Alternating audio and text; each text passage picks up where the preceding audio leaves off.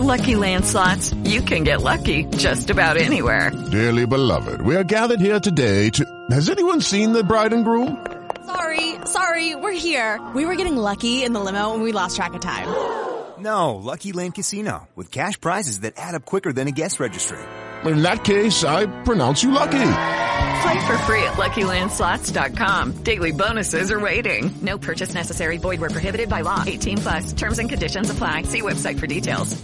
Hello, it is Ryan, and we could all use an extra bright spot in our day, couldn't we? Just to make up for things like sitting in traffic, doing the dishes, counting your steps, you know, all the mundane stuff. That is why I'm such a big fan of Chumba Casino. Chumba Casino has all your favorite social casino-style games that you can play for free anytime, anywhere with daily bonuses. That should brighten your day a little.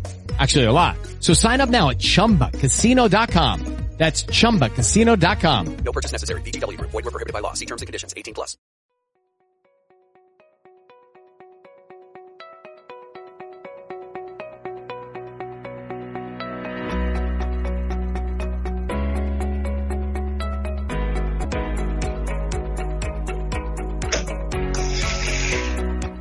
All right, good morning and welcome to AM Express right here on Africa Business Radio, where we look into and analyze developing stories and headlines from Business AM, Nigeria's fastest growing financial and business newspaper. And joining us for conversations this morning is Mr. Philip Isakwa, the publisher Business AM. Good morning, Mr. Philip.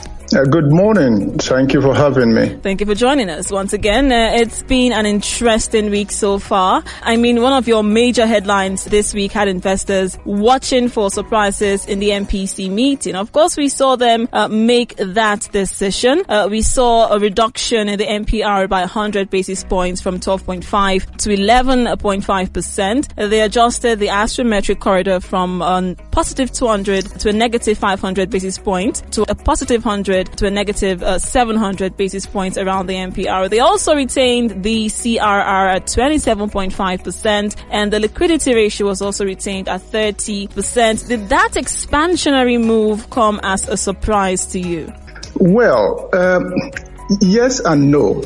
Yes, because we had spoken to analysts last week with regards to the report we put out on Monday, and they were looking at the Monetary Policy Committee retaining as it has done in the last many meetings. Right. And if you look at what other central banks, the CBN committee had always been expected to do something, you know, and because it did not do anything over several meetings, I mean, people then thought, well, you can only expect surprises if anything was done. Right. Because across the world, many central banks, whether in the UK, in South Africa, the Feds in the US, you know, have used what we call this monetary easing, you know, policy easing instruments to try to intervene in the wake of COVID-19. But here we have waited, and when the indices across, whether you're looking at inflation, whether you're looking at GDP numbers, you know, had suggested that the CBN would make a move,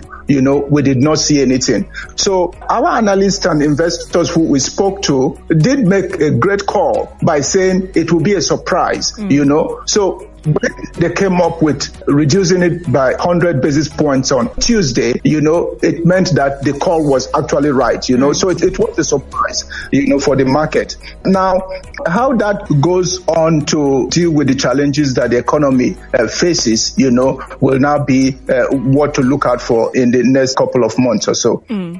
All right, now let's move away from that story. Now, among the CBN Economic Sustainability Plan is the Solar Connection Facility, where the country targets a 7 billion naira increase in tax revenues annually and $10 million in annual import substitution. Of course, I'm picking this up from page 26, which gives a breakdown of what that particular facility of the CBN will see. But then, what will be the objective of this initiative by the federal government? Again, the government came up with the sustainability plan, you know, in response to COVID-19, you know, and then the global downturn in the global economy.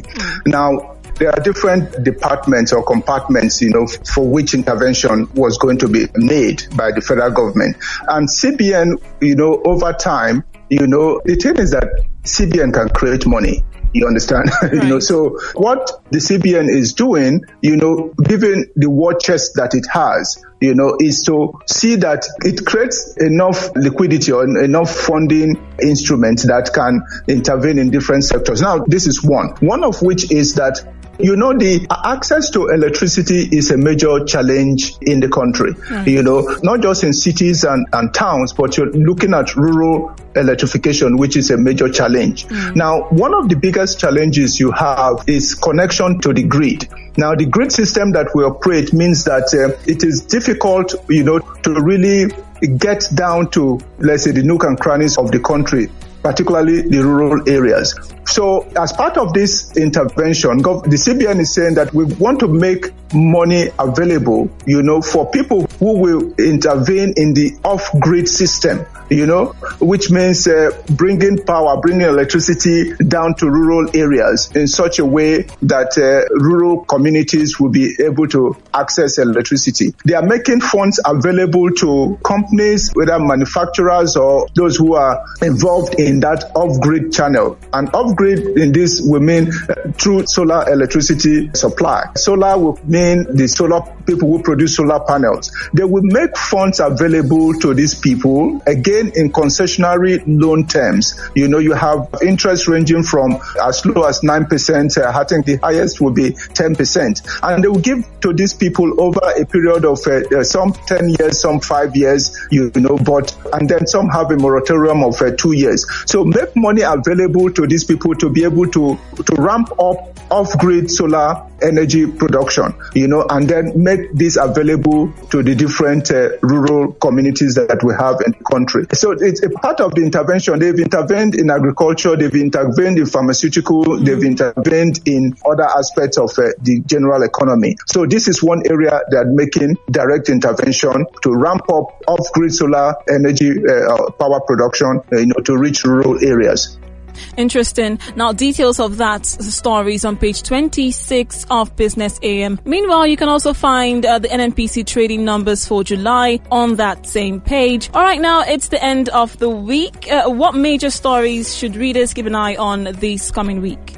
We're going to be looking at the capital market. Capital market in the sense that there is a recent report of aggregate activities in the market. We are going to examine in detail the MPC because you look at the outcome, in terms of how it affects the economy generally. Right. So we're going to be looking at that, to bring out the salient parts. We're going to be taking stories from energy sector. The group managing director of NNPC was talking about indigenous participants in the oil and gas industry, ramping up their capacity, to play globally. We want to examine what that really means and how prepared the participants, the indigenous participants are, in terms of what the challenge that the NNPC is talking about. All right, then we'll reach out to you again, Mr. Philip, for our Monday week starter edition of AM Express. Thank you very much.